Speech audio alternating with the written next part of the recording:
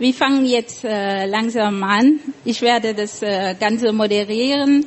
Mein Name ist Binta Elisabeth Niang. Ich komme aus dem Senegal und ich lebe in Deutschland seit mittlerweile 10 Jahren. Ich habe hier studiert und ich wohne in Frankfurt. Wir heißen Ihnen alle Anwesende herzlich willkommen zu unserer heutigen Forumsdiskussion mit dem Thema neue Ansätze für eine bessere Integration von Menschen afrikanischer Herkunft. Bei dieser Forumdiskussion haben wir unterschiedliche Referenten. Die eine und der andere sind von weit weg gekommen, um nur an diesem Forum teilzunehmen. Wir bedanken uns ganz herzlich bei Ihnen für diese Anwesenheit.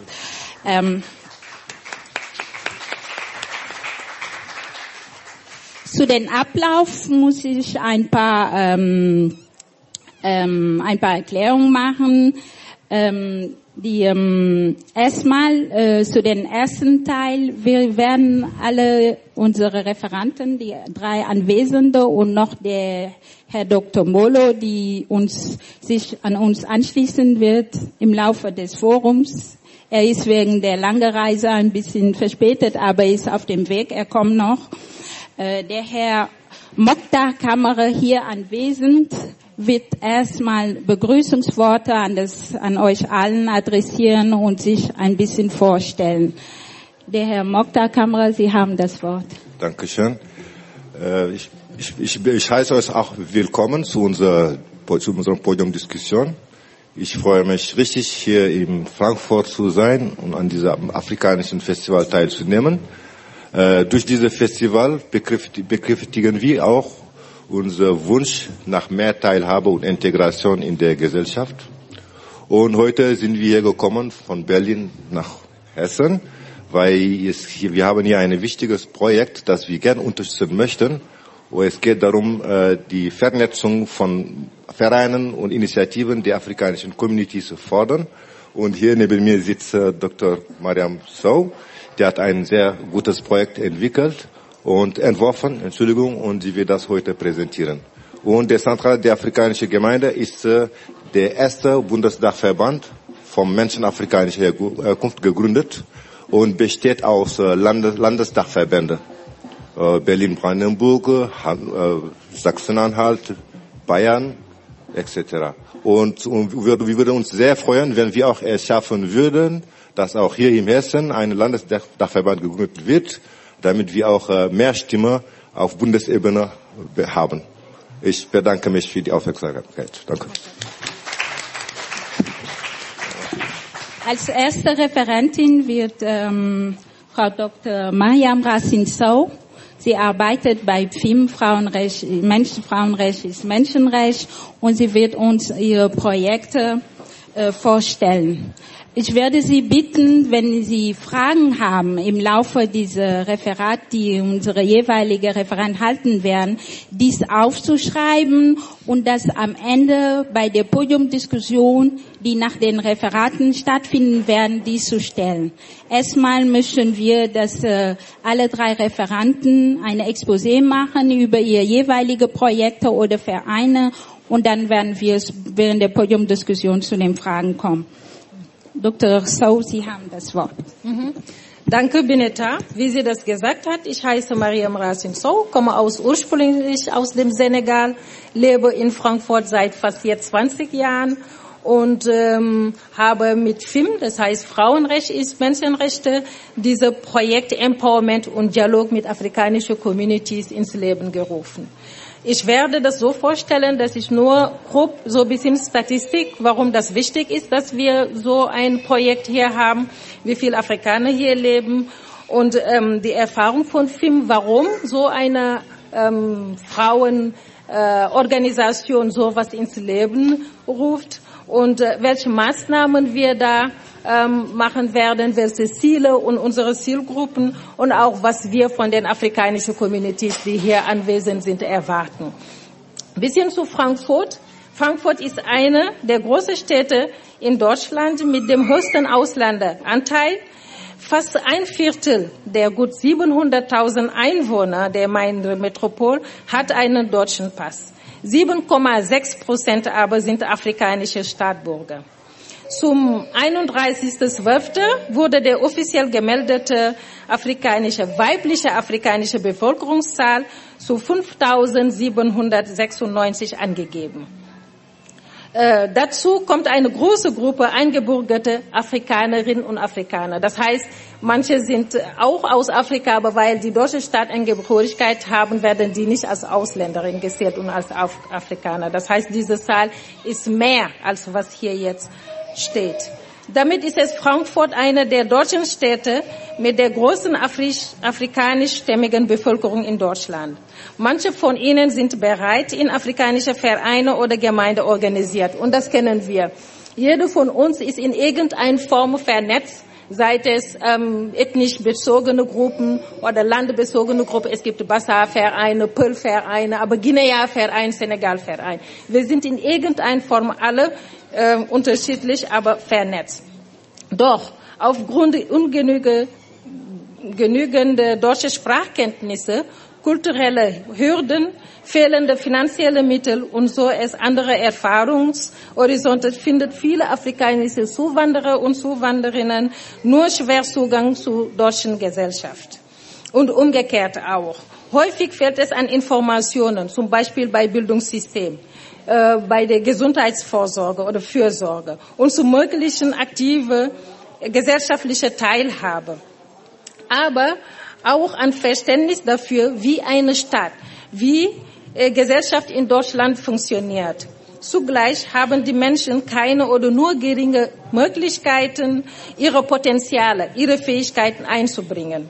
Häufig leben sie in Armut und sind auf staatliche Leistungen angewiesen. Das ist die Situation ungefähr, was wir in der afrikanischen Communities sehen. Wie die Erfahrung von FIM, Frauenrecht ist Menschenrecht, zeigt, es gibt viele Migranten, Migrantinnen und auch Männer, die Gewalt in ihrer Ehe oder ihrer Partnerschaft ausgesetzt sind.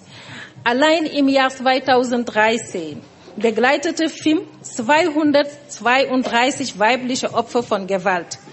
Gesamtzahl in diesem Jahr bei FIM allein ist 865 Frauen und Männer. Wir sagen Familien. Sie sind besonders schutzlos, denn ihnen fehlt in Deutschland oft ein soziales Netzwerk, durch das sie Unterstützung erfahren können. Und genau wegen dieser Netzwerk sind wir heute hier und haben dieses Projekt ins Leben gerufen. Dass Unterstützungsbedarf besteht, zeigt zum Beispiel auch an der Situation der Schüler und Schülerinnen afrikanischer Herkunft in Frankfurt.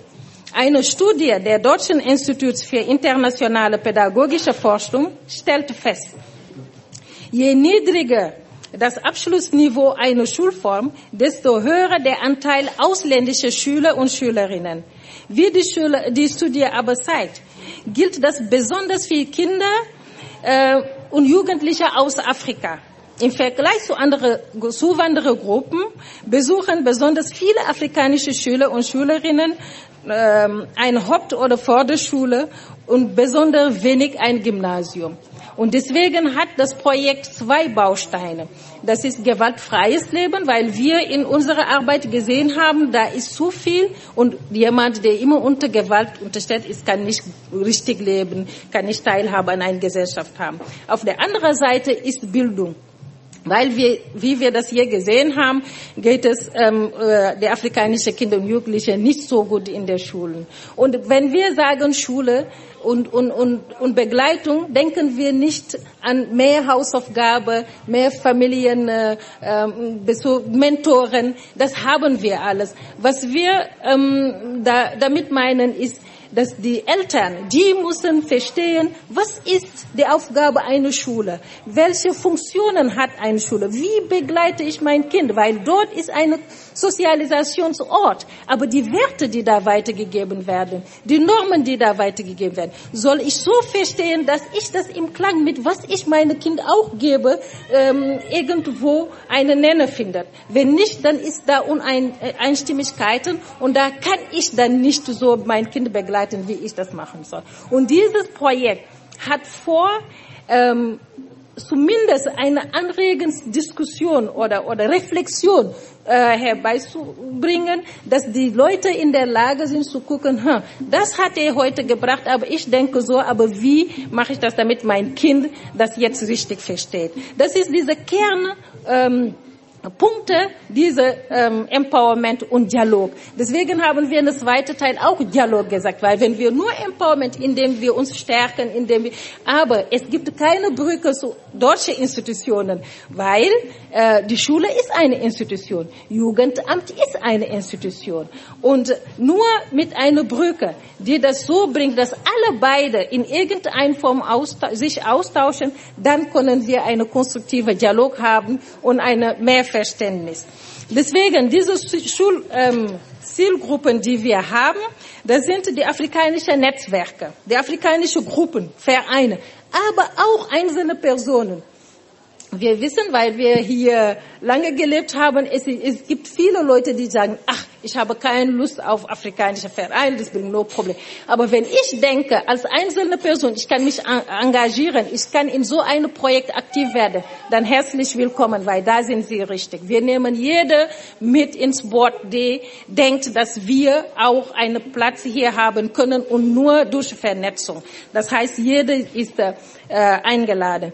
Und FIM, Frauenrecht ist Menschenrecht, hat auch eine gute Basis erschaffen, indem wir durch unser Projekt Mädchenbeschneidungsprävention, Arbeit in den Communities viele Gruppen schon gebildet haben. Wir haben eine afrikanische Frauengruppe, in dem 24 Frauen aus 13 Ländern in Afrika, ein Teil sind hier heute anwesend, kommen zu uns einmal im Monat, jeden Freitag, und wir diskutieren über, wie wir einfach hier leben.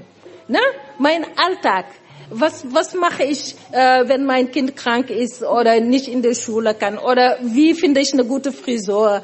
Wie organisiere ich meinen Alltag? Das klingt sehr banal, aber das ist Fragen, wenn man das nicht richtig Antwort oder Austausch, dann verliert man viel Zeit oder kann man nicht viele Sachen wahrnehmen, oder Termine, weil man sich so schlecht organisiert. Und wir wissen, dass sich organisieren ist auch sehr wichtig in so einer Gesellschaft.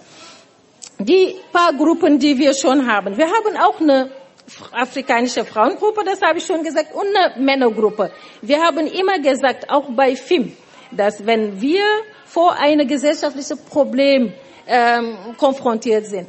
Wir können nicht nur mit Frauen reden. Wir müssen auch mit ihren Männern reden, damit die gleiche Information haben, und diese Auseinandersetzung und Diskussion kann nur zu irgendeiner Lösung führen, aber nicht isoliert. Das ist ein Frauenproblem, das ist ein Männerproblem. Es gibt keine reinen Männer oder Frauen, sondern ein gesellschaftliches Problem, und deswegen denken wir mit Genderansätzen, mit Rolle der Frauen, Bild der Frauen, Erwartung, da können wir besser die Probleme lösen. Wir haben eine togolesische Frauengruppe auch, die sich trifft.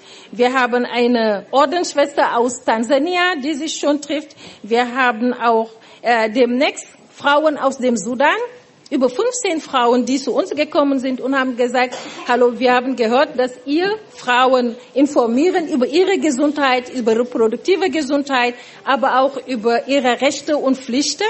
Weil in einer demokratischen Gesellschaft, es ist sehr wichtig, seine Rechte und Pflichten zu verstehen. Wenn sonst, wie kann man das wahrnehmen? Die Frauen, mit denen wir hier arbeiten, die sind alle Deutsche. Das heißt, die haben eine Stimme, die können wählen gehen, mit Einflüssen, diese Politik, was hier geht. Wenn sie das nicht im Kauf nehmen, dann hat die Demokratie verloren, dann haben die auch was verloren. Und wir versuchen, die zu erklären, dass deine Stimme ist wichtig in so einer Gesellschaft, und deswegen musst du das auch wahrnehmen. Deswegen, diese Zielsetzungen des Projektes zielt auf eine interkulturelle Öffnung afrikanischer Netzwerke einerseits, aber auch deutsche Netzwerke und Institutionen. Was wir jetzt versuchen, weil wir diese afrikanischen Vereine haben, ist auch die Öffnung der deutschen Institutionen. Sei es die Schule, und das ist ein Stein, was wir vor uns haben, ist Jugendamt. Das Jugendamt, das ist nicht nur bei der afrikanischen Gemeinde, dass sie einen sehr schlechten Ruf haben. Jeder denkt, wenn der Jugendamt herkommt, oh mein Gott, er nimmt mein Kind weg und ist. Nein, die müssen auch uns die Chance geben, oder wir müssen die auch eine Chance geben, zu erklären, was ist die erste Aufgabe von Jugendamt. Was wollen die? Wenn wir das Gleiche wollen, dann warum können wir uns nicht verstehen? Aber weil da viele Probleme sind, viele negative Erfahrungen, haben wir uns gedacht, und in unseren Gruppen haben wir auch einen Afrikaner eingeladen, der mit Jugendamt arbeitet, weil die Ziele oder die Erziehungsmuster der Afrikaner in meisten Fällen kommt im Gegensatz zu Ziele oder Erziehungsmuster der Deutschen. Aber wie können wir das so diskutieren, verstehen, damit wir diese Kindeswohl, was wir als Eltern wollen oder was Afrikaner und was die Republik durch auch Jugendamt will, wirklich uns einigen. Und deswegen, es wird Podiumdiskussionen geben, es wird Austausch geben, es wird auch Schulungen geben über Rolle, Aufgabe von Jugendamt und auch natürlich die Schule. Das heißt, neue Wege der Integration auf Basis eigener Kompetenzenentwicklung Migranten soll auch auf diese Weise erschlossen werden. Aber wir können das nur machen, weil wir haben auch erfahren, dass die afrikanische Gemeinde oder Vereine sind sehr schwach strukturiert. Und wir müssen auch verstehen, deswegen ein Teil von dieses Programm ist die Verstärkung, strukturelle Verstärkung der afrikanischen Gemeinde. Eine Gemeinde oder ein Verein ist nicht ein Eigentum. Es gibt viele Vereine, du redest mit denen, ja, das ist der Verein, aber die Bineta ist verantwortlich, die macht alles. Wenn es kaputt geht, das ist Bineta. Das heißt, das kann nicht funktionieren. Da fängt auch diese demokratische Methoden an, indem man in einem Verein die Aufgaben und Verantwortungen teilt. Das eine weiß, wozu bin ich zuständig und was. Aber wenn das alle eine Person redet, sagt, schließt, lädt ein und so. Und wenn er nicht kann oder nicht da ist, ist alles kaputt. Das geht nicht. Wir haben ein Programm, in dem wir die Vereine, wenn die das wollen, Capacity Building machen und Leadership. Was ist Leader? Wie führe ich einen Verein? Wie organisiere ich das, dass jeder sich da wohl und gut fühlt? Aber wir können nicht so lange Vereine mit einer Person. Manchmal sagst du, wo sind denn die anderen? Die treffen sich, wenn Ramadan Fest gibt oder Tabaski oder Grill, wie meine Cousin aus Guinea. Wenn das Essen ist, dann kommen alle. Und nein, aber ich will damit sagen, dass die Strukturen, wie funktioniert ein Verein? Wie mache ich das, damit jede Teilhabe hat? Das müssen wir auch lernen und das ist vorgesehen in diesem Projekt.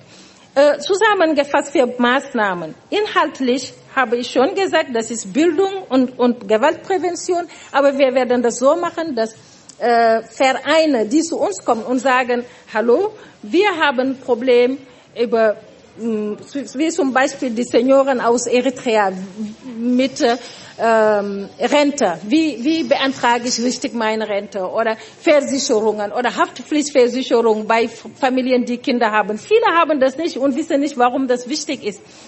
Dann laden wir Referenten ein, Ressourcepersonen, die dann Veranstaltungen machen und Leute informieren über die Fragen oder Bedürfnisse, die sie haben. Das heißt, wir wollen auch nicht feststellen, was wir da machen, sondern die Vereine müssen uns sagen, da haben wir Bedarf, das wollen wir. Und wir gucken im Rahmen, ich sage das nochmal, im Rahmen unserer Möglichkeiten, das zu machen. Weil letztes Mal kamen Frauen zu uns, weil wir machen Fahrradfahrkurs und Schwimmen.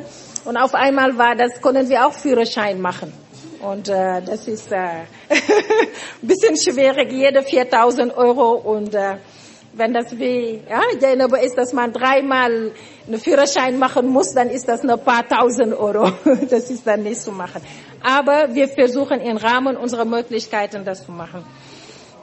Organisatorisch unterstützt die Gestaltung von formaler Vernetzung, Vereinarbeit, Veranstaltung sowie Kooperation. Das heißt, wenn auch der Verein von Guinea will irgendwas mit Togo machen und die sagen uns, wir haben so viele Punkte zusammen oder Ghana und Togo, können wir irgendeine Aktivität machen, dann gucken wir, inwieweit wir es ermöglichen, dass sie das machen. weil wir wissen auch, dass unsere Vereine nicht immer die Möglichkeit haben, Veranstaltungen zu organisieren, sei es Raum, sei es Referenten zu zahlen. Personenbezogene natürlich und dann institutionelle auch unterstützen. Die Aktivitäten, die wir jetzt im Moment uns vorgesehen haben, sind vor allem Diskussionsrunde. Und bei Diskussionsrunde werde ich wirklich sagen, wenn Leute hier sind, es werden dann Teilnahmeliste verteilt für die Leute oder für einzelne Personen und auch Vereine, die Interesse daran haben, zu diesem Projekt und Vernetzung. Die Diskussionspunkte werden auch von den Leuten wirklich entschieden. Wenn man mir sagt oder Leute sagen, wir brauchen Informationen über dieses Thema, dann versuchen wir es auch zu realisieren. Wir haben auch gesagt, afrikanische Netzwerke treffen Netzwerke aus anderen Kulturkreisen. Ich war letztes Mal bei türkischen Frauen, die sich vernetzt haben bundesweit. Das ist eine Dachorganisation der Türkinnen, so Frauen aus der Türkei.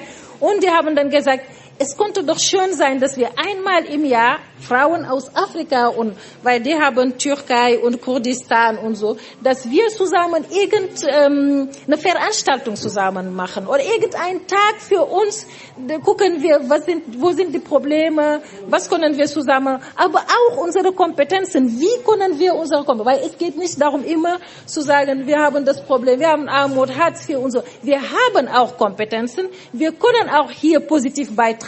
Wo sind unsere Stärken? Wie können wir hier in unserer Gesellschaft, weil das ist unsere Gesellschaft, wo wir wohnen, uns gut einbringen? Und sowas, finde ich, wäre nur bereichernd für unsere Projekt. Wir können auch einen Bericht über afrikanische Communities Tagespresse. Wir hatten in unserem letzten Projekt auch versucht, so eine Art News aus der Community, so eine Zeitung mit so ein Magazin mit 2 Seiten.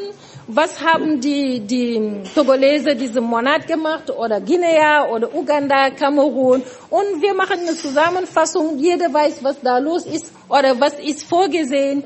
Und damit jeder weiß, wir haben auch Geschäfte, wir haben Friseursalon, was ist Neues etc. Das haben wir nicht geschafft, weil das Problem war, man musste immer von einzelne Geschichten und das geht nicht. Deswegen auch diese Vernetzung. Wenn wir uns vernetzen und wir haben einen Dachverband, dann kann jeder, der da seine Verein repräsentiert, uns sagen, das ist unser Programm diesen Monat, das und das wird gemacht und wir sammeln das zusammen, raus ist das und wir haben das. Aber wir haben keine Vernetzung. Wir sehen uns nur Leipziger Straße oder Bahnhof und das ist alles informell. Aber wir können auch eine Art Broschüre rausnehmen, einmal im Monat oder alle 2 Monate, je nachdem. Aber das hängt von uns ab, wie wir das machen wollen. Partizipation an Schulen, Veranstaltungen während der Projekttage. Und das finde ich auch wichtig. Und das ist auch ein Teil für unsere Programm Schule und Projekttage. Es gibt so viele Schulen, die fragen, wir wollen mehr wissen über Beschneidung der Mädchen in Afrika. Wir wollen mehr wissen über die Rolle der Frauen. Wenn wir nicht da gehen und mit denen diskutieren und deren zeigen, wie das da ist, woher werden die das denn wissen? Weil dieses Angebot da ist, nehmen wir das immer gerne an und diskutieren, reden mit der Schule und Schülerinnen. Und letztes Mal, ich hatte da einen Workshop gemacht und das fand ich so schön, weil für ein Zeichen von Solidarität haben die Mädchen gesagt, wir machen jetzt ein Foto und schreiben auch Bring back our girls, um Solidarität zu zeigen mit diesen Mädchen, die in Nigeria festgenommen sind. Ja? Und das ist Programme, die wir so weitermachen müssen oder sollen, damit diese Solidarität, weil es geht nicht um Mitleid, es geht nicht um Stigmatisierung, genau dagegen sind wir, sondern um Solidarität und Mitmachen. Genau. Und Kursangebote, wie das ich gesagt habe, Fahrradfahren und Schwimmen, weil wir denken, dass Frauen, wir hatten in unserem letzten Projekt alleinerziehende Mutter, 3 Kinder Und am Wochenende, das ist immer Horror für die, einkaufen zu gehen, weil allein wegen Getränke müssen die 3-4 Mal gehen und kommen, um das zu transportieren. Und seitdem die Fahrradfahren gelernt haben, mit ihrem Korb gehen die einmal und haben alles schon. Und man gewinnt an Zeit, man hat mehr Energie, ist weniger Nerv für seine Kinder. Und das ist auch eine Form von Empowerment. Schwimmen ist ein Problem für uns. Viele afrikanische Eltern können nicht schwimmen und deswegen ihre Kinder auch nicht. Und in der Schule, ich habe das live erlebt mit meinem Kind in der 3. Die denken, dass einmal in der Woche, dass sie das schwimmen können und das gehört genau ganz normal zu Curriculum und das geht nicht. Das heißt, das gehört dazu, hier schwimmen zu lernen. Das ist auch gut, weil das ist Sport, der ganz gut ist, aber auch das gehört zu dieser Lebensform, schwimmen zu können. Und deswegen bieten wir auch Frauen, die es wünschen, Schwimmkurs, damit die auch ihre Kinder begleiten können, vor allem die Mädchen begleiten können, damit sie schwimmen können. Und das war in grob bisschen, was wir da machen wollen. Und ich bedanke mich, dass ihr so intensiv zugehört habt. Dankeschön.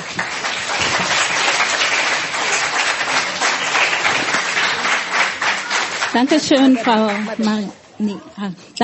Frau Dr. Mariam Racine Sow, für diese informationsreiche und sehr detaillierte Vorstellung Ihr Projekt beim FIM. Wenn man es richtig verstanden hat, die Hauptansätze dieser Projekte, es geht hauptsächlich um Vernetzung und Networking von afrikanischer Community hier in Frankfurt. Dabei durch diese Vernetzung will FIM auch und die afrikanischen Verbände auch erreichen, dass sie mehr Lobbyarbeit machen und dadurch auch Zugang zu Institutionen. Alles für eine bessere Integration von afrikanischer Community. Für dieses Zweck hat sich Frau Dr. Mariam Racine Sow auch ganz gute Verstärkung geholt und diese Verstärkung ist der Zentralrat der afrikanischen Gemeinde und dafür haben wir heute die einmal der Dr. Jean-Michel Bolo, die diese Zentralafrikanische Rat afrikanischer Gemeinde in Deutschland vorstellen wird und uns ein bisschen erklären, was die Aktivitäten und wie ist es zustande gekommen und was für eine Hauptaufgabe hat dieser Zentralafrikanische Verband. Danach wird die Frau Mariam Bale Mudumbu, auch aus Potsdam. Sie hat den ganzen weiten Weg aus Potsdam genommen, um nur an diesem Forum teilzunehmen. Sie wird uns dann ein bisschen über den Zentralafrikanischen Rat erzählen. Ich sehe gerade, dass der Herr Mbolo hat es doch nicht geschafft. Und doch. Danach. Okay, dann gibt's eine kleine Änderung. Die Frau Mudumbu wird zuerst der zentralafrikanische Gemeinde in Deutschland vorstellen und dann kommt der Dr. Mbolo. Dankeschön. Herzlichen Dank. Ja. Es wäre wie Frau Mariam Bale Bolo, es wäre sehr gut, wenn Sie in ein paar Sätze ein bisschen über Ihre Person erzählen könnten, bevor Sie mit dem Referat anfangen. Gut, aber bevor ich herzlichen Dank und einen schönen Nachmittag. Aber bevor ich überhaupt irgendwas über meine Person oder über den Zentralrat sage, möchte ich nur, ich weiß, wir haben Musik im Hintergrund, aber es gibt eine Musik, eine Musik, die für uns sehr, sehr wichtig ist und vielleicht ein bisschen erklärt. So normalerweise stehe ich auch gerne ein bisschen auf, mal schauen, ob es mit dem Mikrofon klappt.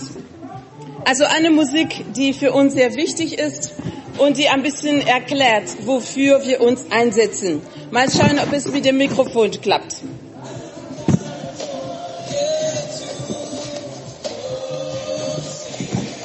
Ich weiß nicht, ob man das ganz genau hört.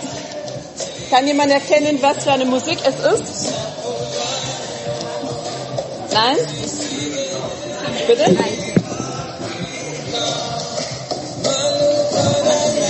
Von hinten. Nur, dass er auch keine Mikrofon ist.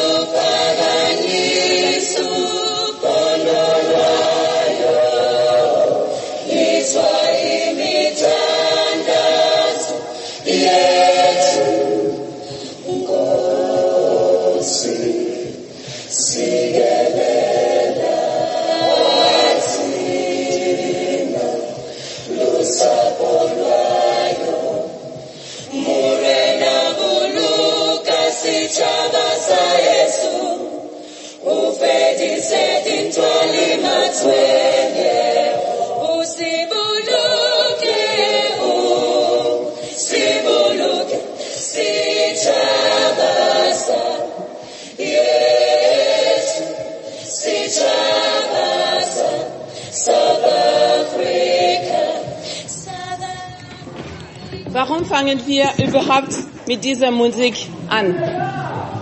Wir fangen mit dieser Musik, weil wir so wie ein Baum sind. Und auch wie ein Prinzip. Ich weiß nicht, ob insbesondere von den Kindern jemand von uns von dem Sankofa-Prinzip gehört hat. Sagt Ihnen was? Wer weiß über um das Sankofa-Prinzip? Du weißt das? Nein? Sankofa sagt bei den Erwachsenen auch nicht? Niemand von Ghana hier? Nein? Also Sankofa-Prinzip, es gibt einen kleinen Vogel. Und man sagt, diesen Vogel hat etwas Besonderes. Die meisten von uns blicken nach vorne, oder?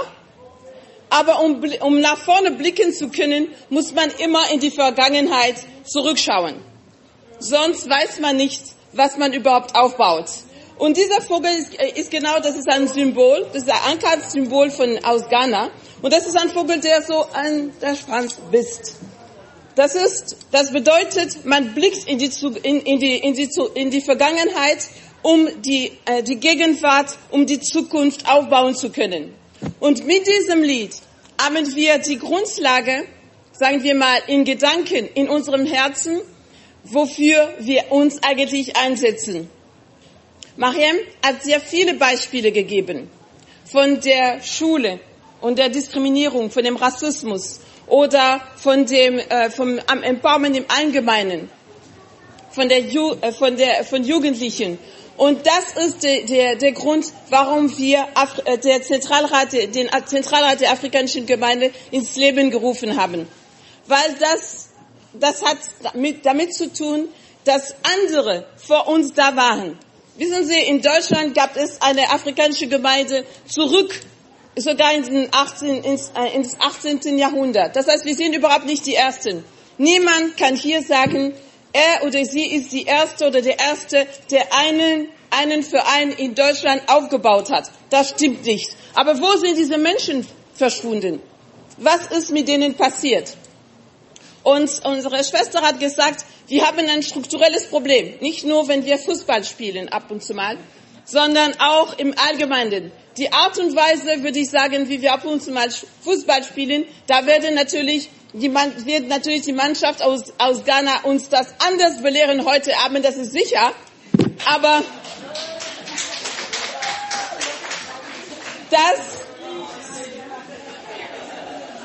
was wir zum Teil, ich komme aus Kamerun, ich kann das ruhig sagen, das, was wir zum Teil produziert haben, hat mit zwei Problemen. Finishing, also das Vorhaben bis zum Ende bringen und die kollektive Dimension. Und das ist wirklich ein strukturelles Problem. Und unsere Schwester hat gesagt, bis vor kurzem hatten wir in der afrikanischen Gemeinde ein strukturelles Problem und wir hatten ein Problem, weil wir uns schlecht absprechen konnten. Und die Gründung des Zentralrats der afrikanischen Gemeinde hat damit zu tun, dass wir, wie gesagt, zurückblicken können und müssen, dass wir von den Kämpfen und von den Ansätzen derjenigen, die vor uns sich für die Emanzipation und die Befreiung unserer Länder eingesetzt haben und für diejenigen, die schon vor dem Zweiten Weltkrieg, vor dem Ersten Weltkrieg auch sich für unsere Community eingesetzt haben. Also diese erste Dimension. Wie gesagt, das Sankofa-Prinzip. Das bedeutet zunächst einmal, dass wir ein Verband der Dachverbände ins Leben gerufen haben, damit unsere Kinder und Jugendliche einen Platz haben können. Die zweite Idee auch und den Verlauf des Aufbaus des Zentralrats hat mit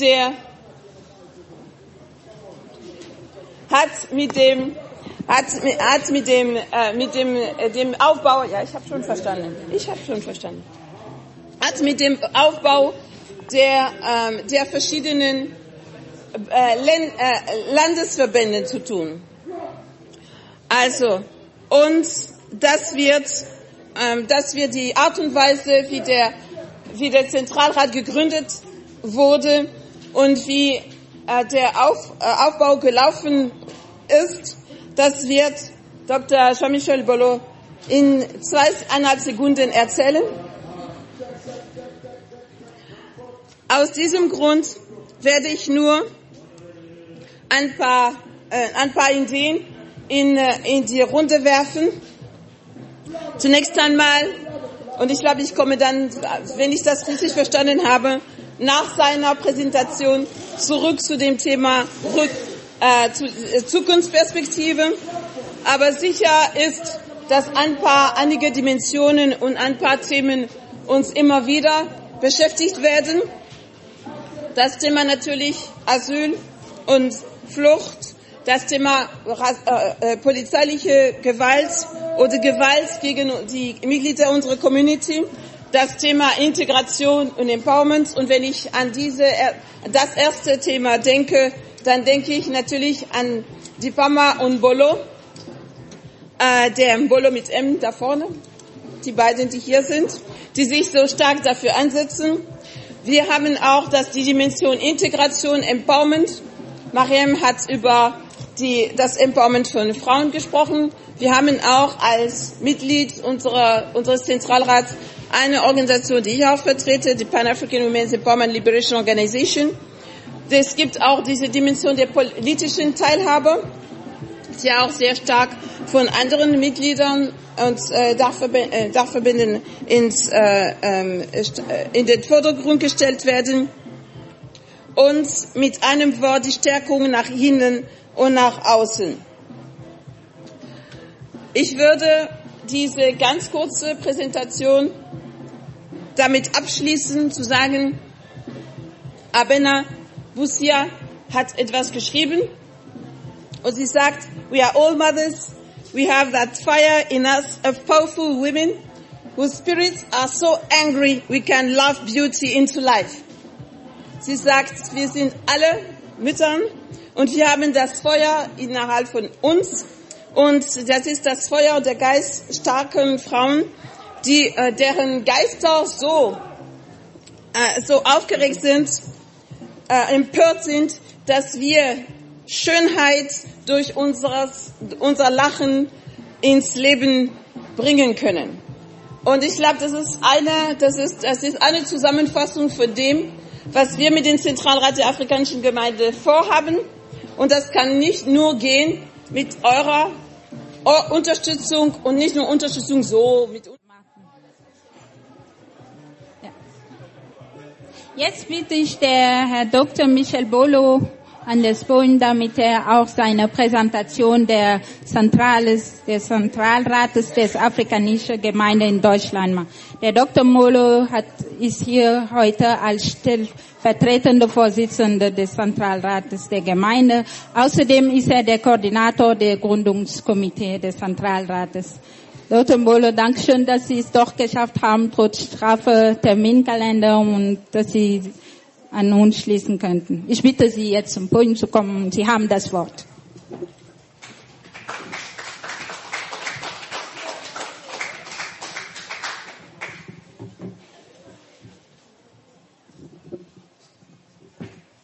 Vielen Dank. Ja, ich muss mich erstmal entschuldigen. Das hängt nicht von mir. Irgendwo da ist unser Zug hängen geblieben. Der Weg von Hamburg ist ein bisschen lang. Und deswegen mussten wir später hier ran sein. Ja, der Zentralrat der Afrikanischen Gemeinde. Unser Ziel wurde schon erläutert. Wir wollen Afrika eine Stimme schenken. Ein sehr langer Weg bis heute. Bis jetzt wissen wir, wie alles in Deutschland ist, dass die afrikanische Gemeinde keine Stimme hat. Das heißt, es passieren viele Sachen und es gibt keiner, der sich verantwortlich fühlt, Es gibt keiner, der was sagen kann. Es gibt keiner, der auch was sagen darf. Und es ist einfach so gewesen. Und irgendwann mussten wir einen Punkt finden, wo wir langsam uns Gedanken gemacht haben, wie wir Afrika eine Stimme schenken konnten. Afrikaner in Deutschland sind nicht heute gekommen. Die Historiker sagen uns, dass mindestens im 3. Jahrhundert sind die ersten Afrikaner über die Alpen in diesem Gebiet schon angekommen mit dem Römischen Reich. Und dann gibt es ganz viele Hinweise schon im 11. Jahrhundert von Afrikanern, die hier gekommen sind, und sie haben immer hier gelebt. Das war immer nicht so einfach, sie zu organisieren. Und im 19. Jahrhundert mit dem Berliner Kongress sind auch ist auch Deutschland schon unterwegs gewesen mit den Kolonien. Und dann auf einmal gab es mehr Afrikaner in Deutschland, die sich doch schon organisiert haben. Es gibt schon deutliche Hinweise und Dokumente von der Gründung eines afrikanischen Vereins schon 1916. Sie waren sehr gut organisiert, sie hatten gute Kontakte und sie konnten einfach alle lange immer zu den Politikern darstellen und sie waren gut informiert. Und dann kam der Krieg, da war alles vorbei. 1960 mit der Unabhängigkeit von afrikanischen Staaten sind dann wieder die ersten Afrikaner nach Deutschland gekommen mit den Botschaften und so weiter. Und dann haben dann immer viele Afrikaner hier gelebt, aber sie haben sich organisiert in kleine regionale Vereine, Verbände und haben immer versucht, einfach haben sie sich immer um Integration bemüht und es ging einigermaßen. Aber heute haben wir schon eine Anzahl von mindestens 800.000 Menschen afrikanischer Herkunft in Deutschland. Das ist eine Menge, aber wir schaffen es nicht, uns zu organisieren. Es gab mehrere Ideen, mehrere Versuche in den 90er, in den 80er. Es gibt viele Vereine, Veranstaltungen, wo ganz viele Afrikaner hingehen, wie zum Beispiel in München. Ja, Afrikanismus ist bekannt. Aber es gab keine Bühne. Es gab keine Plattform, wo die Menschen sich einfach treffen, um sich zu organisieren. Dann gab es doch irgendwann mal eine Möglichkeit, der Bundesanstalt für Migration in Nürnberg, der BAMF in Nürnberg hat schon seit 2007, 2008 eine Veranstaltung organisiert, wo ganz viele Vertreter von Migrantenorganisationen, nicht nur Migranten, sondern auch Einheimischen, die hingehen, um sich Gedanken machen, in welche Richtung man sich auch orientieren kann. In diesem Rahmen gibt es ganz viele Vertreter von Bundesländern und dann haben wir uns dort getroffen zum ersten Mal. Es gab eine Dutzende von Afrikanern. Wir haben uns ein bisschen unterhalten und dann war das in der Luft, dass jeder merkte, wir brauchen was. Aber es kam nicht.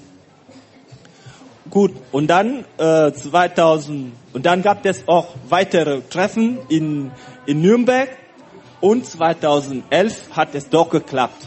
Wir haben uns in Nürnberg getroffen, wir haben gesagt, jetzt müssen wir das machen.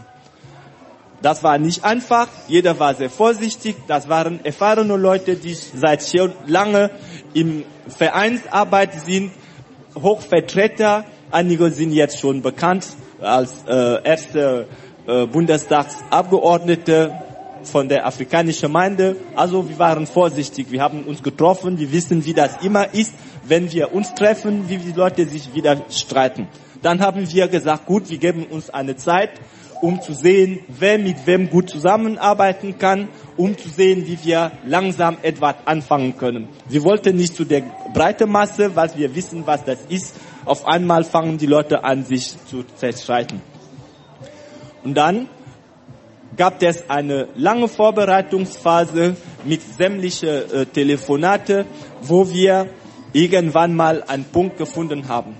Unser Ziel war, eine offene Plattform, wo wir alle, die die Möglichkeit haben, mitzuwirken, einladen konnten. So sind dann in Deutschland viele Namen bekannt und die wurden dann damals behandelt. Wir haben gesagt, ja, hier sind wir jetzt 10, aber wir wissen, es gibt doch da in dieser Stadt der eine, der sehr gut ist. Wir müssen in Kontakt mit denen treten. Es ist doch gelungen, dass wir diese ganze erfahrene Engagierte, ja, für den Zentralrat zu gewinnen. Letztendlich kam es dann 2012 in Potsdam zu einer Gründungsversammlung.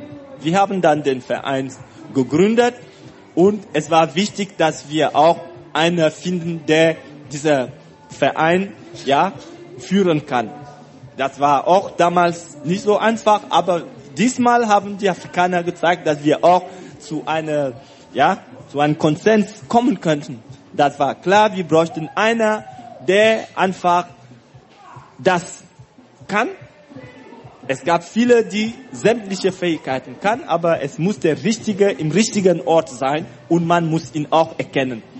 Und wir haben uns geeinigt und bis heute haben wir es nicht bereut, dass wir Mokhtar Kamara aus Berlin, ja, der hier ist, ja, wir haben uns für ihn entschieden. Ja, es gab namhafte Kandidaten, Menschen, die in Deutschland was bewiesen haben, aber Mokhtar war unsere erste Wahl und er hat das auch gut gemacht, wie die Community von ihm bis jetzt erwartet. Unsere Strategie, was wollen wir eigentlich? Wir haben gesagt, wir brauchen einen Kern von Menschen, von erfahrenen Menschen, die das dann aufbauen können. Und dann konnten wir dann neben Mokhtar auch schon namhafte Namen gewinnen, die uns dann langsam, ja, nach vorne getrieben haben, so dass wir heute nicht mehr das Baby, was nur weint im Bett, sondern können wir schon die ersten Schritte machen. Ein Kern hat sich schon gebildet. Dieses Kern kann schon gut arbeiten, wenn es gut ist und auch wenn es schlecht ist.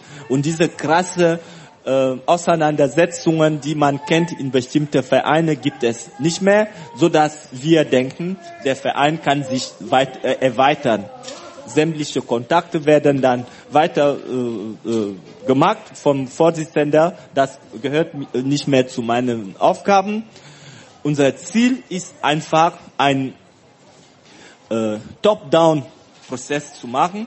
Das heißt, von oben erreichen wir immer wieder allmählich aktiven Menschen, die in Deutschland schon bekannt sind, deren Kenntnisse und Fähigkeiten schon unter Beweis gestellt haben. Und ja, neben dem Vorstand, was schon relativ stabil ist, gibt es auch dann jetzt einen neuen Vorgang, der auch sich fortsetzen wird mit neuen Menschen, so dass alles immer langsamer und stabiler wird. Wir haben nicht vor, sehr schnell zu gehen. Wir haben Zeit. Was wir wollen, ist Afrika eine Stimme zu schenken, so dass unsere Belange auch richtig gut vertreten werden. Wir sind offen. Wir, die Gründungsmitglieder, haben genug Erfahrung. Wir sind sehr viel unterwegs in Deutschland. In München haben wir Dipama, der da, ja, einfach eine große Nummer ist. Er kann da ganz schnell alles gut leuchten. Und wir sehen das. Wir sind jetzt in Frankfurt. Der Manga hat uns schon damals in München gezeigt, dass er die Fähigkeiten hat. Und wir kommen hier und wir sehen, dass er seine Kenntnisse unter Beweis stellt. Das heißt, der Vorstand weiß schon, wer der ist, und dann müssen dann weitere Schritte machen. Und es gibt in Deutschland in allen Regionen Menschen die gut zusammenarbeiten können, weil man wirft uns immer vor, ihr seid nicht in der Lage zusammenzuarbeiten. Aber jetzt arbeiten wir schon seit 4 Jahren zusammen und der Vorgang läuft weiter. Ich freue mich, dass ihr hergekommen seid, um das zuzuhören. Ich möchte nicht mehr zu lange reden. Was ich weiß, ist auch, dass wir weiterhin viele von unseren weiblichen Vertreterinnen vermissen. Normalerweise sind Frauen in afrikanischen Vereinen immer sehr, sehr stark. Aber auf einmal brauchen wir richtige, fertige Produkte, die uns verstärken können. Das heißt, das ist einfach ein Appell, das würde dann Mokta weitermachen. Das ist dann unser Vorgang, nicht zu schnell zu wachsen, langsam an Kern ist da und dann in den Bundesländern haben wir vor, uns zu verbreiten. Das ist dann unsere Strategie und ich hoffe, ich habe dann schon ganz kurz den Zentralrat der Afrikanischen Gemeinde vorgestellt. Wenn es Fragen gibt, können wir auch versuchen, gemeinsam Lösungen zu finden. Ansonsten freue ich mich. Vielen Dank für die Aufmerksamkeit.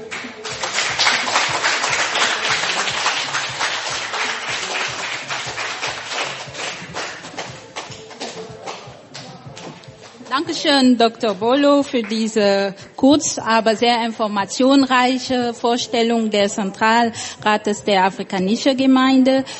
Und wir würden dann kurz mit Frau, oder?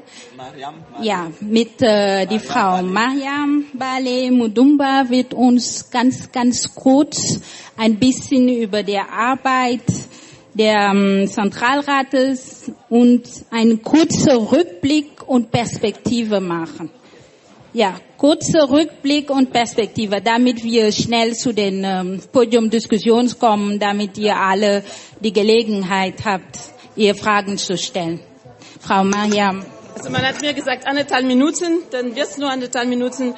Und der Appell, ich wende mich an meine Schwestern, ein Appell an der aktiven Mitwirkung. Sie da hinten, ich sehe Sie, ich sehe euch. Also das ist ein Appell, Sie auch da vorne wirklich mitzuwirken. Ich möchte nur die letzten Schritte nochmal beleuchten. Wir haben im Moment eine Kampagne laufen, was du gesagt hast über Panafrikanismus gegen Rassismus in den Diskotheken. Und also dass der Antritt uns verwehrt wurde. Die Kampagne läuft im Moment und eine Pressemitteilung wurde schon verteilt. Der erste Schritt, ein anderer Schritt ist die Gründung einer interkulturellen Wohlfahrtsverbände. Wir wissen, dass es nur 6 in Deutschland gibt und mit der Staatsministerin Beauftragte für Migration, Aiden Ozogun, hatten wir auch eine sehr bewegende Gründung. Wir laden auch jedes Jahr zu 3, beziehungsweise jede 2 Jahre zu 3 sehr wichtigen Ereignissen. Zunächst einmal Gedenkmarsch in Berlin. Bitte alle elektronische oder sonstige Kalender aufmachen. In der letzten Woche von Februar, am letzten Samstag, demonstrieren wir für die Errichtung eines Denkmals. Und nicht nur in Berlin, das in Berlin stattfindet, sondern dass ein Denkmal in allen wichtigen Städten auch errichtet wird. Und die zweite wichtige Veranstaltung für unsere Community ist jede 2 Jahre in München, organisiert von AK Panafrikanismus. Das ist der Panafrikanische Kongress. Und die dritte Veranstaltung, die jetzt bald nächsten Monat stattfinden wird, in Potsdam mit dem Wirtschaftsforum und eigentlich die ganzen panafrikanische Tage zum Panafrikanischen Frauentag, organisiert in Potsdam dieses Jahr am 25. Juli. Wir sehen uns spätestens dann. Dankeschön, Frau Wollo. Das war kurz, knapp und kurz, aber sehr informationsreich.